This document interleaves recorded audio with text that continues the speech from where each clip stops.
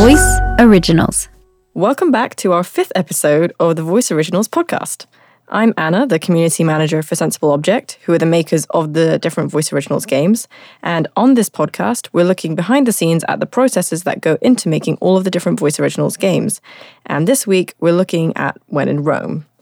So if you haven't heard about When in Rome before, I recommend starting from the first podcast, but also if you just want to jump in with this one, When in Rome is a travel trivia board game that works with your smart speaker.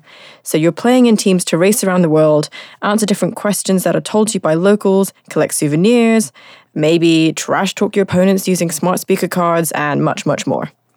So a really big thing that is part of this game are the locals that provide you with all the questions. This isn't like other trivia games that you might have played where it's simply a case of picking up a card and reading the text. You actually have locals from 20 different cities around the world that are telling you about their city and giving you different kinds of nuggets of information and questions throughout the game. And that's what we feel really kind of brings the game to life and makes you feel a connection with these cities that you're traveling between. So if you listen to our previous podcast, we had Manisha, our local from London, on before, and I'm really excited that today we've got another one of our locals with us. So we have Daniella from Lima, and we also have Shane, who you might have heard on a couple of our other podcast episodes as well, who is one of our dialogue directors who's been working really closely with Daniella on all of our Lima questions. So Daniella and Shane, thank you for joining me. Could you tell me a little bit about what you've been doing on the project? Yeah, sure. First, I was approached with a series of tentative questions about Lima, and then I engaged in a conversation about how to fine-tune them and make them more relevant, and also fact-check them and come up with, perhaps more accurate, fresher, more relevant, more contemporary questions as well about different points of interest around Lima. What did you find? How did you find the original questions? Interesting. I think it was really interesting to see this a little bit distant approach first, like what people think in a first instance that might be relevant or interesting about Lima, and then to engage in a dialogue about that. And I also was kind of surprised about some of the questions, especially about language and facts that felt a little bit dated. I felt, that's something my dad would say, but it's definitely something I wouldn't say. So it was just interesting to see, where it was coming from. Yeah. Yeah, I mean, it's interesting because I guess a lot of the writing was done with the research tools that we had available, which was a guidebook or whatever facts we could find on the internet. But it's never gonna really match what it's like if you've actually lived there, if you were raised there, etc. So yeah, we've definitely been really grateful that all of our locals have had input on how all the questions actually get edited and come together so that it feels a little bit more true to maybe hopefully what the city is like now. Yeah, and of course that makes it feel much easier to be a guide if I feel I have some sort of imprint into what I'm guiding people to. So that makes a big difference. It was really great the fact that you are a poet for a living. Oh, for a living is perhaps being I write poetry in my life, yeah. So you definitely brought that flavour to speaking about Lima. You were able to speak about it in a way which in effect was very poetic. So you coloured it with your local flavour. Well, thanks for saying that, because I feel it's almost like a joke, Lima is full of melancholy poets. So I think, okay, I do a fair representation of being a poet from Lima. What sort of poetry do you write? I actually just finished a book of poetry. Oh, wow. And it actually speaks about my migration. It's a book that speaks about writing in English, feeling a certain discomfort and resentment about what it means to adopt a language and how that feels. And it's also a very nostalgic book speaking about missing Lima and kind of feeling a little bit displaced from it. Yeah, I mean, just in terms of like rough background, did you live majority of your life in Lima and move later on? Yeah, I lived until like my early 20s in Lima, and I worked as a journalist there. I studied media and I worked as a journalist, and then I migrated. Oh, Yeah. I see. Yeah. Oh, okay.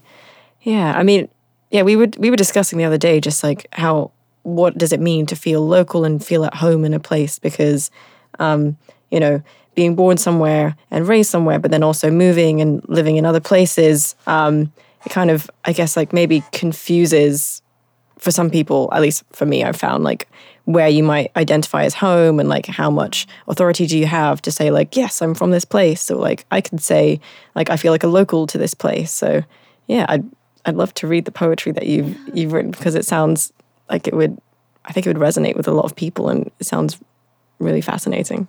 Thank you. Yeah, that's interesting how you bring it up. Because I haven't lived in Lima, but I definitely, like, beyond feeling that I am from Peru or I'm South American, like, I feel that I am actually from Lima as a city. And when I experience, like, a sense of belonging, or even, like, a sense of ease with speaking Spanish, is a sense of ease with speaking Spanish from Lima, with all the slang and like the really quick, fast pace, and like someone's gonna get me. I don't have to like tone my Spanish so that it's understandable as like Spanish.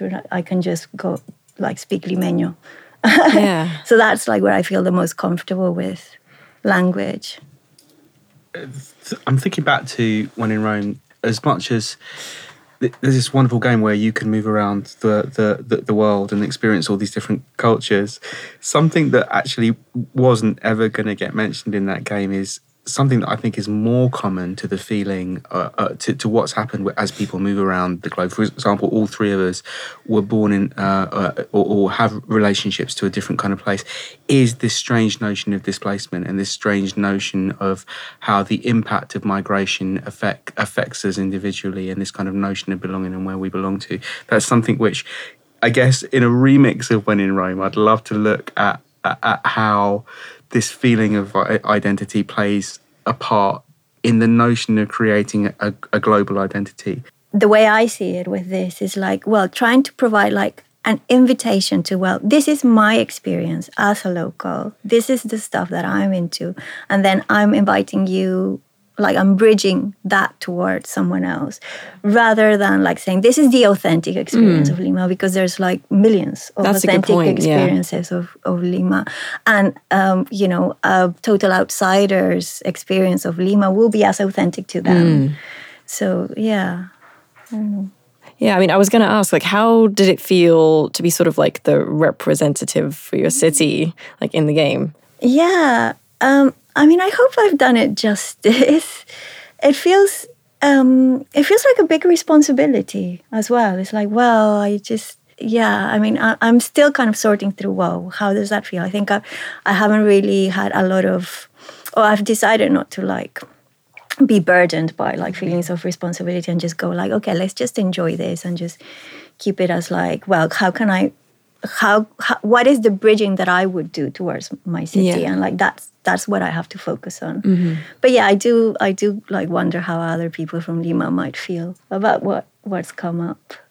I guess it sort of ties in with what you were saying about like there's no one true authentic experience. It's just everyone has their own experience of a place, and as long as you feel like what you're saying is true to what you feel, then that's the best anyone could ever ask for. And I think that's what we want to capture in the game, at least in the sense of locals telling you about the city in the way that they see the city, so seeing the city through their eyes as much as possible. It is also interesting for me just because I've listened to the dialogue that you've recorded before in the game, but I haven't actually met you face to face until now, of course. So it's kind of interesting having this reverse of, I guess normally it's putting the face to the name or whatever, but this time it's like putting the voice to the face and the person behind it and stuff. So yeah. Well, I appreciate that. It just feels a bit nicer. Yeah, definitely. No, it's cool to meet the people behind the game. And yeah, I'm hoping that, the voices in the game such as yours, will provide a snippet to people of, I don't know, not just the culture of the place they're going to, but also a bit of the locals' personality, like your personality, Manisha's personality, Josh's personality in Auckland, etc. Yeah. How does it feel for you to meet and have a conversation with Daniella after hearing her voice in the game? It's weird because like it's sort of like when you're reading a book and you have a picture of the character in your head based on what you've read, and then there'll be an adaptation or something and you'll sit and you'll be like, oh, this is different to what I had in my mind. But then once you've seen it, you can't really picture it any other way. Yeah. So when I was hearing your voice in the game, but yeah, like you have such like a really warm and engaging voice. And I was just like, wow, like I wonder what, like, you know, like Daniella's like in person. And to be honest, like it kind of matches up. But still, like at the same time, the voice was sort of disembodied in my head. Like I had like personality traits attached to it and stuff, but I didn't really know, you know, what you would look like, what it would be like in person. So it sort of feels expected, but unexpected. At the same time. When I found out you were a serial killer, it really confused me because you don't sound like one at all. I'm a serial killer in my dreams. Yeah, all of the locals really, I feel like whatever I have in my head of them based on their voice, I have no idea what it'd be like if I actually met them in person. It'd be, yeah, like at least slightly different in person, I'm sure. It's kind of been different for you, Shane, right? Because you've always seen the locals as you're recording because you guys are working together. Because there were two dialogue directors. There were times where I'd heard voices before I met the people, and so right, yeah. I've had that experience too, discombobulating. Yeah. Now you've spent so much time with each of the locals. Does it just feel sort of natural? Like when you hear if you hear the dialogue in the game, can you picture like clearly in your head, like, oh yeah, this is like very much associated with the person I've been directing with? Yeah, for sure. I guess for the people that I've been recording, because I know them and know what they look like and have had a relationship with them, it's different. But when I hear people in the game who I haven't recorded, that I have the same discombobulating experience. There is an instant picture that builds up in my head that might completely mismatch to who they actually are. Yeah. I mean, yeah, I don't know how we would ever get this, but it'd be really interesting to see how different people that play the game imagine all of the locals. And yeah, I don't think that's a thing that we'd actually be able to ever gather knowledge of, but it would just be fascinating to know. We should get them to draw them. We should get players of the game send in your pictures. Draw pictures of locals as part of the game. That would be really interesting, yeah. And then they should be able to see sort of afterwards, like, oh, like, this is what the local actually look like, and maybe it would challenge people's perceptions of what they assume about people from different cities around the world. I was also going to ask, though, were there any particular challenges or things that you found rewarding that you weren't expecting on either end when it came to recording all of the dialogue for When in Rome?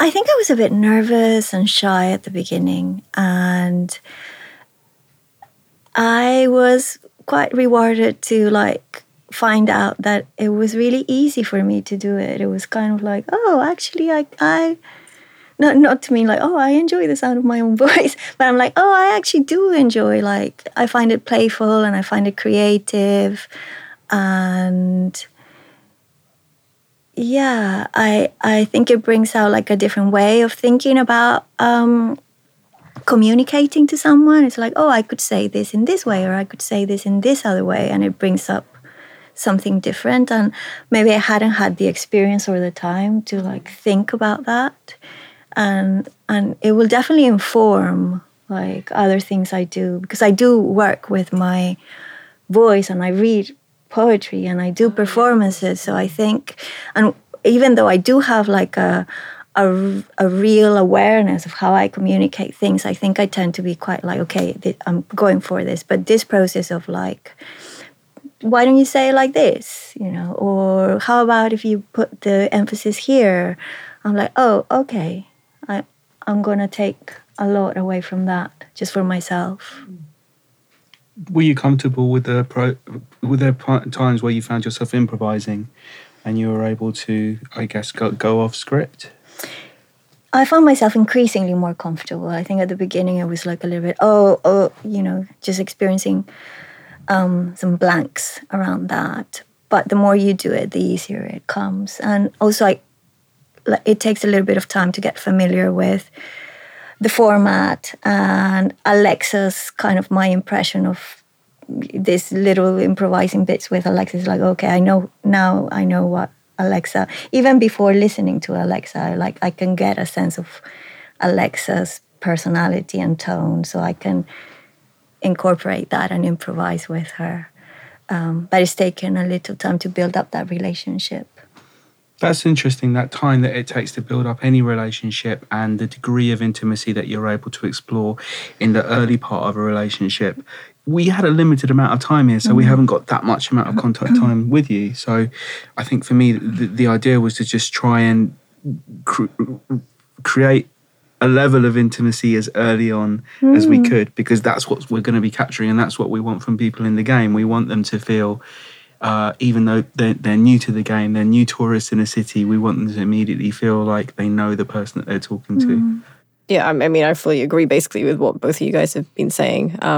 And when we've listened to the dialogue, there is a lovely sort of feeling of, oh, okay, like this person feels really welcoming and like, you know, makes me feel like I really want to go to that city. So yeah, I think you guys have done a good job with the time and constraints that you have. Were there any particular questions or facts that you added in or that you learned about, which you were like, I didn't know about that before? Yeah, we added in some non-football or soccer-centered sports questions. Yeah. And I was a little bit adamant in like featuring female athletes, and because I think there's some great female athletes coming from Lima, and I was just really happy to like be able to include them and communicate that beyond like, South America, football, soccer. So that category was so hard that to write questions for. Really on in the process when we were brought on board, we had to kind of make these decisions of which categories would be included, and sports and games is one that, and unfortunately none of the writing team I think are that enamoured with sports and sports. So it was pretty difficult to write into a category that we, to be honest, didn't have that much interest in. Yeah, I guess all the traditional categories you get in trivia games, it feels like sports and games is one that just sort of like comes up. So maybe there's a bit of an expectation of, is there a sports and games category about a place you visit? Like, what are the things you'd learn about a place? You learn about the food, the language, like maybe some of the culture, and like what kind of sports and games and stuff do they have there? But there was definitely a thing of when, the writing team sat down to write these sports and games questions, we were like, where do we source these like really great sports and games questions, especially if you're not big on sports and games, which was kind of the case. So thank you for helping fill in some of those gaps for us there. I didn't know about Peruvian athletes. Well, there's a lot of surfing, as I was telling you before. So surf is a big sport, not in the whole of Peru, but it's definitely like a big thing in Lima. And there's a lot of surfing competitions and like world-class surfing going on there. So that's a big thing. Even though the water's so cold? Yeah. It's not super, super cold, but even though the water's cold, surfing is great because the waves are great. Have you been surfing? Yeah, I really like bodyboarding. I'm not, I don't get up on a surfboard, but I've been bodyboarding since I was 4, maybe. And I really enjoy it. That's cool. Is that like, this is how ignorant I am about the world of surfing. Is that essentially what you're lying on the board? Yeah, so you can do it without a board as well. So it's like, we call it pechito, like you surf on your chest. So you just like kind of let the wave push you out like from your chest. But you have like a bodyboard, which is like a small light board that you can just like lie on, and then you can just move along the wave with it and like steer it so a little cool. bit. Yeah. Okay. I want to do that one day. That sounds so fun. I mean, is there like a limit to like the size of the wave you can go for with that sort of thing? I think that's up to you, the limit. Oh, okay. Yeah.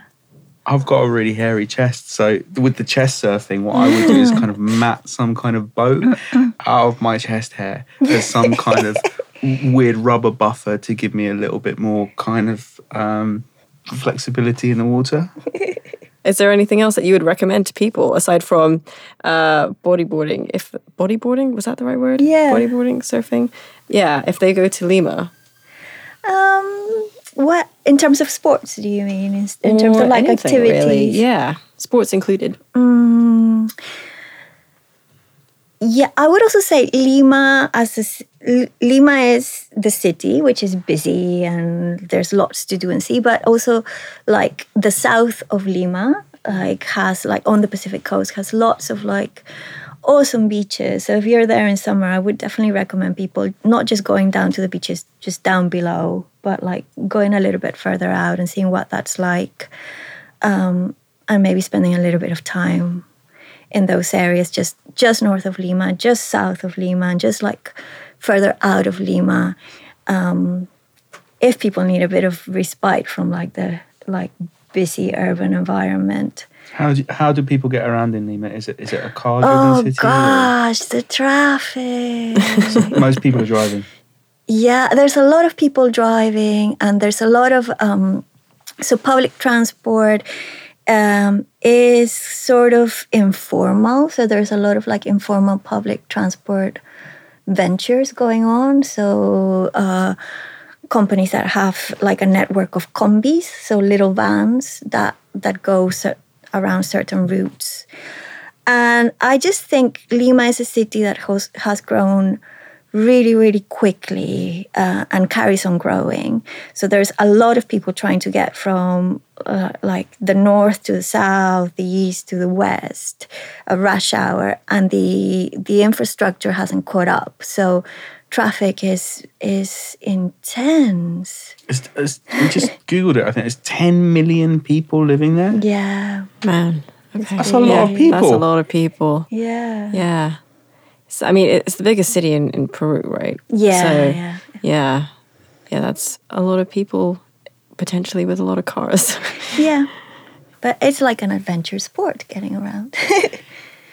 I think in pretty much we've chosen these cities, and I don't think there has been a single local from any of the cities that hasn't cited traffic as a major thing to get around. Yeah.